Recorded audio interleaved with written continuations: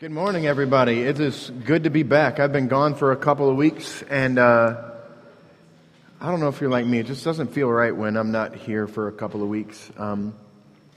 This is home, you know. So I'm glad to be back. Dave is at Trinity this morning. Their pastor is on sabbatical, and Dave has gotten a chance to preach there this morning. So that's where he is this morning, but. We're here, and I'm excited to share with you what God has been talking to me about this week in Romans 15:6. But I want to read those three verses to us again that I read a bit earlier that kind of serve as the focal point of the last couple of weeks, and this week and next week we'll be concluding our series. But Romans 15:5-7, may the God of endurance and encouragement grant you to live in such harmony with one another in accord with Christ Jesus. And here's our verse today, verse 6, that together you may with one voice glorify the God and Father of our Lord Jesus Christ. Therefore, welcome one another as Christ has welcomed you for the glory of God. Glory of God seems to be showing up there a lot. We'll talk about that as we go. But I want to kind of split this verse into two pieces. Verse 6, the first one is, together you may with one voice. What does that mean, together you may with one voice? Let's spend a little bit of time thinking about that. I know Dave spent some time last week talking about the idea of being one and being together, but I want to examine this word together a bit deeply. The two most widely used metaphors in Scripture about the church, and that's what this is talking about. The two most widely used metaphors about the church are family and body. And we're connected with Christ, and we are connected as a church, as a body, and as a family. And so the two notions that kind of come from there are that we're interdependent, we're not meant to be alone. The church is God's design to be together. So as you think about the family, and don't think about like a dysfunctional family, which all of ours are, but think about the perfect family, reliant upon one another. Everybody's got a role. Everybody's got a purpose. Everybody, there's love that surrounds, and there's ties that bind, and the depth that's there in the family. That's the way the church was intended to be. The church was intended to live in that sort of unity and harmony. In the same way with body, you guys probably remember other scriptures that talk about the body and how we are. God uses the metaphor of the church being the body of Christ, and everybody needs fingers and arms and legs and toes and hearts and lungs and blood, and all those things work together to create the body, and that's who we were meant to be. So that's this idea of together with one voice. But let's do a little bit more. What makes us up as people that are together? And there are two things that we all have in common. First is we all share, every person who's ever taken a breath has the Imago Dei, the image of God. Imago Dei is that phrase. We are created in the image of God and bear that image as reflections of His perfection. We're created in the image of God and bear that image as reflections of His perfection. I want you to just stop for a second and consider that idea that you and the person that's sitting next to you and everyone who has ever taken a breath in this world was created in the image of God. And usually we talk about that notion for the concept and the idea that everyone has a value, an inherent value in who they are because they were created in the image of God. And we are commanded to be kind and loving and gentle and nurturing to one another because every person that we encounter bears the image of God. But I want to press through that idea and bring this notion to us that we are together as one body to glorify God, and every single person here and every single person that you will ever meet bears the image of God. C.S. Lewis says this: there are no ordinary people. You have never met a mere mortal. That's pretty. You can count on old Clive Staples to bring you something deep. You've never met a mere mortal. We think about that idea of that we're just flesh and blood, but because of the image of God, because we are all created with the image of God, every single one of us has that in common. So there's never been a person to take a breath that you don't have something really deeply and really important in common with. We share the image of God. You're more than flesh and blood, and at the baseline of every one of us is the image of God. And more than that, rejection of people is a rejection of the image of God. And in our culture, there's an overwhelming sense that we want to push people away that don't act like us or think like us or behave like us. We want to push away people. And we gather in churches that believe very similar to us, and we push away churches that believe different than us. Or more than that, we push away people that believe politically different than we do. Or we push away people that have different skin colors than we do. We push away people that want to kill us.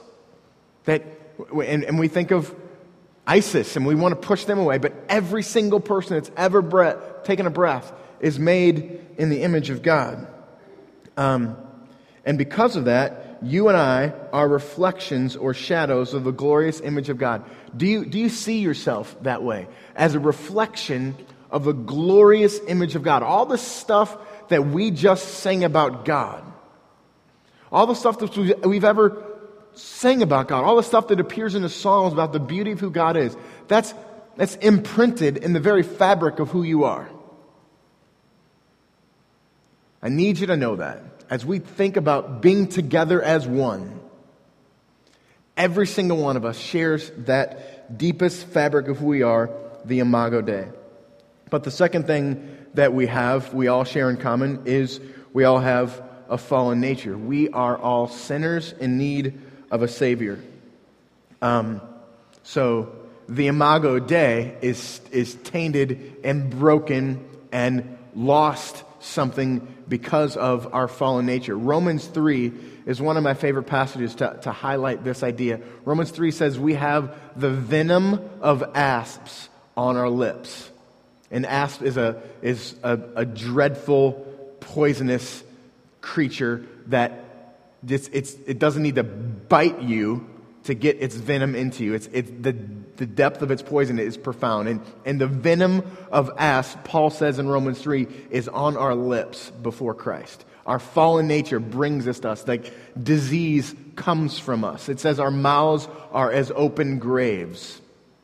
There's disease in an open grave that can bring illness and sickness and death to those around it. Our mouths are as open graves before Christ. This is the heartbeat of what it means to have a fallen nature. It also says in Romans 3 that in our paths are ruin and misery. And that path is our intended place. When we get up and walk out of here today, our path is going to be those two double doors in the back. So that's the idea. That's our intended destination is path. Romans 3 says, in our paths are ruin and misery. So our fallen nature, who we are, who all of us are, what we share together with one another, not just the Imago Dei, but our fallen nature, says that our intended destination is ruin and misery. And this is what we all share together. And does that change the way that we see people?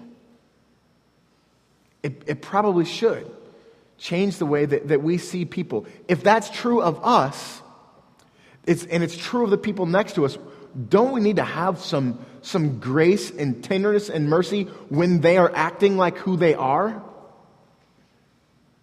And this is the call for us, is to be one together, to understand that every person that we have ever encountered bears those two things in common. They have the Imago Dei. They are better than their wrong beliefs and their wrong behavior should make them because of the Imago Dei.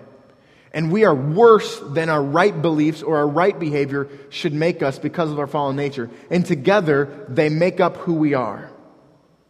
Psalm 51 also teaches us that we were conceived and born as sinners.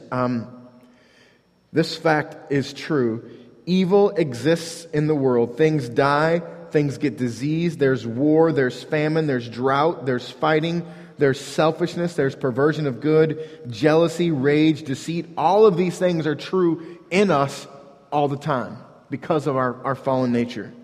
And this is, I had a conversation with a guy that I work with in the insurance office last week, and he came in talking about the Orlando shooting, and he's like, I want to get your take as a pastor on this Orlando shooting. What do you make of this?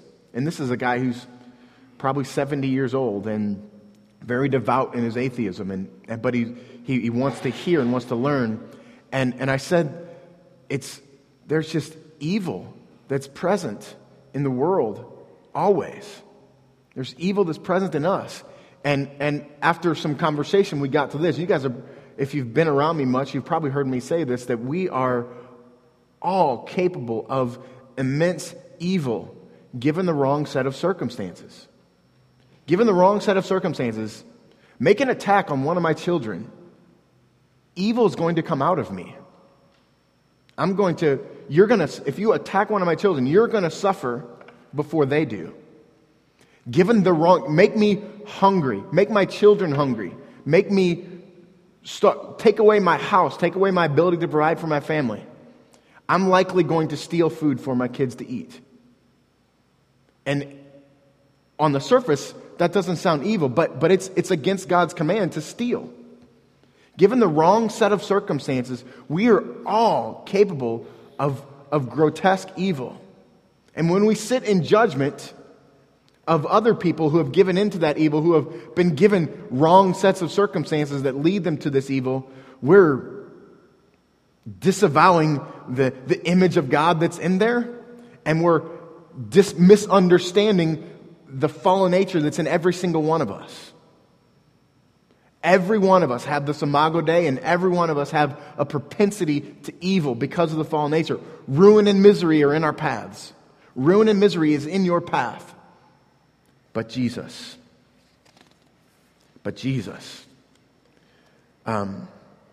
Ultimately, it gets down to this. Those two things together make us and allow us to say this one statement. We are created in the image of God and bear that image as reflections of His perfection, and we are sinners in need of a Savior. And as Christians, we proclaim that we've found and met that need in Christ alone. He is the foundation from which all of our life flows and comes from. And that's the point of the church. That's the foundational mission of every church, is to make that proclamation. That there's the imago Dei in each of us, there's a fallen nature in each of us, and the only way to redeem that fallen nature is Christ alone. And we'll get there further as we walk along. So, the second part of this verse is to glorify God. Together you may with one voice, glorifying the God and Father of our Lord Jesus Christ. What this phrase glorify shows up a lot in Scripture and shows up a lot in Romans 15. What does it mean? I want to spend a few minutes thinking about that. First, John Piper says this about glorifying. Glorifying means feeling and thinking and acting in ways that reflect His greatness. I'll give you a second to think about that. Glorifying means feeling and thinking and acting in ways that reflect His greatness. In other words, sort of tapping into that imago Dei that's in each of us. That make much of God, that give evidence of the supreme greatness of all His attributes and the all-satisfying beauty of His manifold perfections. John causes us to need to think deeply. So let's reread this second half of that. That make much of God and give evidence of the supreme greatness of all His attributes and the all-satisfying beauty of His manifold perfections. Do you realize this? That we have deep longings and cravings that we have in us to be satisfied. And the only thing that's ever been in this world that has the ability to completely and totally 100% satisfy every single one of those longings is Christ. We have opportunities to engage with beautiful friendships that bring us glimpses of that beauty, because the Imago Dei is in your friends. You can see reflections of that glory. And we get to see beauty in our creation. We get to behold things like the Grand Canyon or things like the Rocky Mountains that are reflections of His glory. We get to see, and a little bit of our cravings, longings to see beauty and engage with beauty are met for a brief, fleeting moment. But for those things that, as Piper says, the all-satisfying beauty of His manifold perfections, what we crave, what we long for. Have you ever longed for, like, a meal? Have you ever longed for time with your spouse? Have you ever longed for time with your friends? Have you ever longed for time away from work? You ever longed for, what have you longed for? Those things are in you, and every single one of them will find its perfection and its satisfaction, its perfect satisfaction in Christ alone. But other than that, we see reflections and shadows of that. Our oneness is a thing that brings glory to who He is. More about glory. Cooper got a new pair of shoes this week, and he's back there with them on. You can see him after the service. They're bright and shiny and very 4th of July festive, red, white, and blue. But he's been begging Jen and I for, a couple of months for us to get them for him. They were his birthday present. His birthday was in March. Sorry. So he's been showing us them online, and when you see them online, there's like 5 different angles that you can see them from. You can see the sole, the front, the back, the up, the down, and the different ways you can kind of be creative and making them not like every other shoe like this one. And this week they finally came in the mail, and I came home from work, and there's like a reflection in the window. So I can see Cooper in the window, and he's pounding on the window. But I can just kind of barely make it out that it's Cooper, and he's got something in his hand. And I don't know what it is that he's got in his hand because of the glare and reflection on the window. And I get there, and he runs around to the front door, and he shows me his shoes. He's so excited, so proud of his shoes. And I realize that I'm going to have to sit down and engage with how wonderful these shoes are. I can't say, yeah, buddy, that's great, and then move on, unpack my stuff and change my clothes or whatever. I've got to engage with how wonderful these shoes are. So he's telling me about how great these shoes are. The back of them has this really firm heel protection, and the sole actually has a swoosh on the sole, and all the different colors. And he's so excited and couldn't wait to show these to me. And that's a beautiful illustration and a great picture of what it means to glorify. Cooper's glorifying his shoes. Have you guys, one of the things for me that I glorify is some TV shows that I really like. There's one in particular, like a great show. You guys ever seen a show called Breaking Bad? Maybe you've heard of it, perhaps? Beautifully written, beautifully acted, and more than that, beautifully shot show. Okay, so Breaking Bad. And this is my commercial for Breaking Bad here. It's about the good and evil that's present in us, and what I was just talking about. Given the wrong set of circumstances, we are all capable of great evil, and that's sort of what this show from the beginning to the end, what it's trying to the thing that it's trying to say, and all throughout the series, when you see an image of Walt. There a lot of times, maybe half the time that he's on screen, they have manipulated the lighting to show. Maybe you guys can remember this, where like half of his face is in the dark, literally. So it's dark, you can barely make it out, and half of his face is in the light. And I think that like the show has those shots to create this imagery in us to allow our mind to see, like it's very subtle, and you have to look for it to see this light versus dark imagery that's throughout the entire series. Every shot that's there is proclaiming this light versus dark metaphor that's throughout here. And so every time I get a chance, I say, you need to see this, and don't just watch it for the story. I mean, it's a terrible story about a guy who does awful, terrible things, but what's being told in the story is a beautiful story. And So I often want to, hey man, have you seen the latest Breaking Bad? You guys need to watch this show. I also do this thing when Jen and I go on a date and go out to dinner, and we like really good burgers. Like that's a good thing for us. Like let's go find a good burger. And there's times where we'll be sitting there thinking, man, we need to bring. This is incredible. We need to bring the Hammonds to here. We need to double date with the Brockmeyers. We need to invite the Waltons to come. And this is such a good burger. This is so great. We need to. And so as we're interacting with the food, we think to ourselves, we need to. Who would really enjoy this? Let's go talk to them. And the heart of all of that, of Cooper and his shoes, and me and good TV and eating food is, and wanting other people to engage and enjoy these beautiful things that life has to offer. That's at the heart of who we are. When God calls us to bring glory to things, we were created to bring glory to things. Do you know that?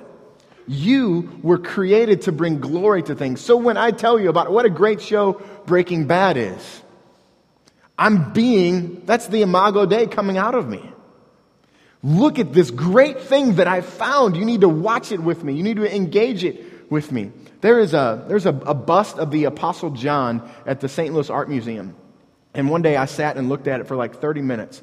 I never thought, I'm not an artistic guy at all. I never thought I could sit and look at a piece of art for, hey, yeah, it's a painting. Awesome. What's next? I saw this thing the first time when I was there on a field trip with one of my kids, and I couldn't walk away from it. And so there's like this little plaque below it that like the original sculptor of this bust, his intent and his purpose was to create lines that like his sight is downward and like his mouth is shaped downward and like the lines beneath his eyes are pointing downward. And the idea was this is John, the Apostle John, at the foot of the cross as Christ has died. And the concept is that every bit of him has been soured, and every bit of him is now discouraged and heartbroken, and his demeanor is facing down. And I was looking for other different pieces of who he is to be pointed downward and to think about that. And so what I get my phone out and I text Travis, the artist in our church, and like, this is incredible. I took a picture of it and sent it to him. You need to come to the art museum and see the beauty of this. And as we do that, we are engaging with this heartbeat of us. That's our desire, our purpose is to bring glory to things.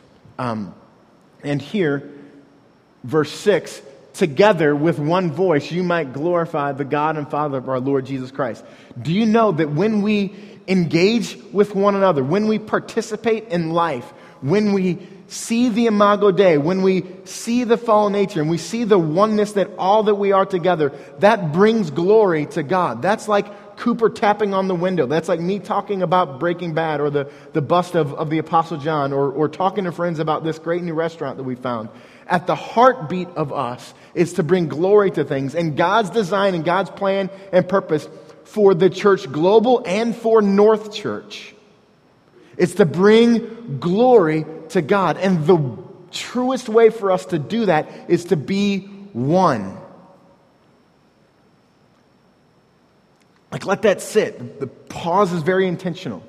The truest way for us as North Church, as people who gather together, the truest way for us to bring glory to God is to be one as Christ is one. The family, the body, all of those metaphors, understanding the Imago Dei, understanding the fallen nature, and allowing one another to be fallen, but encouraging one another to tap into the Imago Dei. All of those things together are why we are here. And when we do that well, we bring glory to God. And that's the purpose of us. And not just bringing glory to God being our purpose, but bringing glory to God is the one thing that you were created to do. To satisfy every longing and hope and peace that you are is to bring glory to God. I want to conclude with just a few notes and thoughts out of Ephesians 1 that are at the heart of this idea to glorify Jesus. This is Jesus glorified in Ephesians 1. It says, "In him we have redemption through his blood, the forgiveness of our trespasses according to the riches of his grace, which he lavished upon us, so that we who were the first to hope in Christ might be to the praise of his glory." In him you have redemption through his blood. And this redemption is, remember, we all have the Imago Dei, we all have the fallen nature, and the death of Christ is redeeming the fallen nature and bringing us back to the Imago Dei and bringing that back into us and nurturing it, stoking it so that it burns into a big bright flame, the Imago Dei. That's the purpose of Christ, his death and his resurrection. And we have forgiveness of our trespasses according to the riches of his grace. His grace, there's in James 4, it says there's always more grace. No matter the evil that's present in you, no matter how much you give in to the evil that's present in you, there's always more grace. There's always more grace. And when we gather as a church together, this oneness, this purpose of us being together so that we can proclaim that message to one another, there's always more grace. Jesus' death is enough for all of the evil that's in you, all the evil that's ever going to be in you. Jesus' death and his resurrection and his grace is enough to cover that, to redeem your fallen nature and bring out the Imago Dei in you. And we gather together to bring glory to that sort of glory to Christ. That's our purpose. It's massive for us to remind one another there's always more grace. And according to the riches of his grace, which he lavished upon us. Lavished is a really cool word, right? It's more than, to lavish something is to give more than is needed. Jesus has given you more grace than you'll need. That's good news. Jesus has given you more grace than you'll need because you are capable of evil to an extent that you don't even imagine. The depth of your capacity to do and be evil is greater than you can imagine. But it's not greater than the grace that Christ has given to you. And that's really good news. Verse 12 of Ephesians 1. So that we who were the first to hope in Christ Jesus might be to the praise of his glory. Your redemption, the grace that God has given to you, is not meant to end with you. Why has God given that to you? The answer is verse 12. He has given it to you so that we who were the first to hope in Christ might be to the praise of his glory. Just like Cooper's Shoes and the restaurants and the art museum and Breaking Bad I am to the praise of that glory. We are to the praise of his glorious grace. Do you know that and God has commanded us to bring glory to him. And I've heard people critique that about God. How egomaniacal must God be to command you to bring him glory? Hey, if we ran into that guy in this earth, in this world, hey man, tell me how cool I am. Look at how beautiful I am. Man, I got these new shoes. Aren't they incredible? Aren't I great? I am really good at this. Watch me do this. Like, you don't want to be near that guy, right? I don't like that guy at all. And now this is God saying those same things. Look at how beautiful I am. Look at how wonderful I am. Look what I can do. This is what God is saying all throughout the scripture. Look at me. But the difference is that he truly is beautiful. The only way for your heart to be completely and totally satisfied is to look at God and see his grace and understand it and think deeply about it. So the most loving thing that God could ever do is to command you to look at him. If you truly were the most beautiful human being on the planet, one of the most loving things you could do was to tell people to look at you. But there's only one, and that's Christ. The greatest and most loving thing God could ever do is command you to behold His glory. I want to read, actually, let's stand if we could for a second. And I want to read this thing together. This is basically the summary of all that we've said. And I want us to read it together because I wanted to engage the depth of this together. So let's read this together. God's plan and purpose of the church is to use the Imago Dei and fallen nature that is in every one of us and redeem that Imago Dei from the fallen nature to show the world around us the all-fulfilling life and wonder-inspiring beauty that is found in Christ alone. Let me pray for us and remain standing because we're going to sing Christ alone in just a second. God, thank you so much for redeeming us.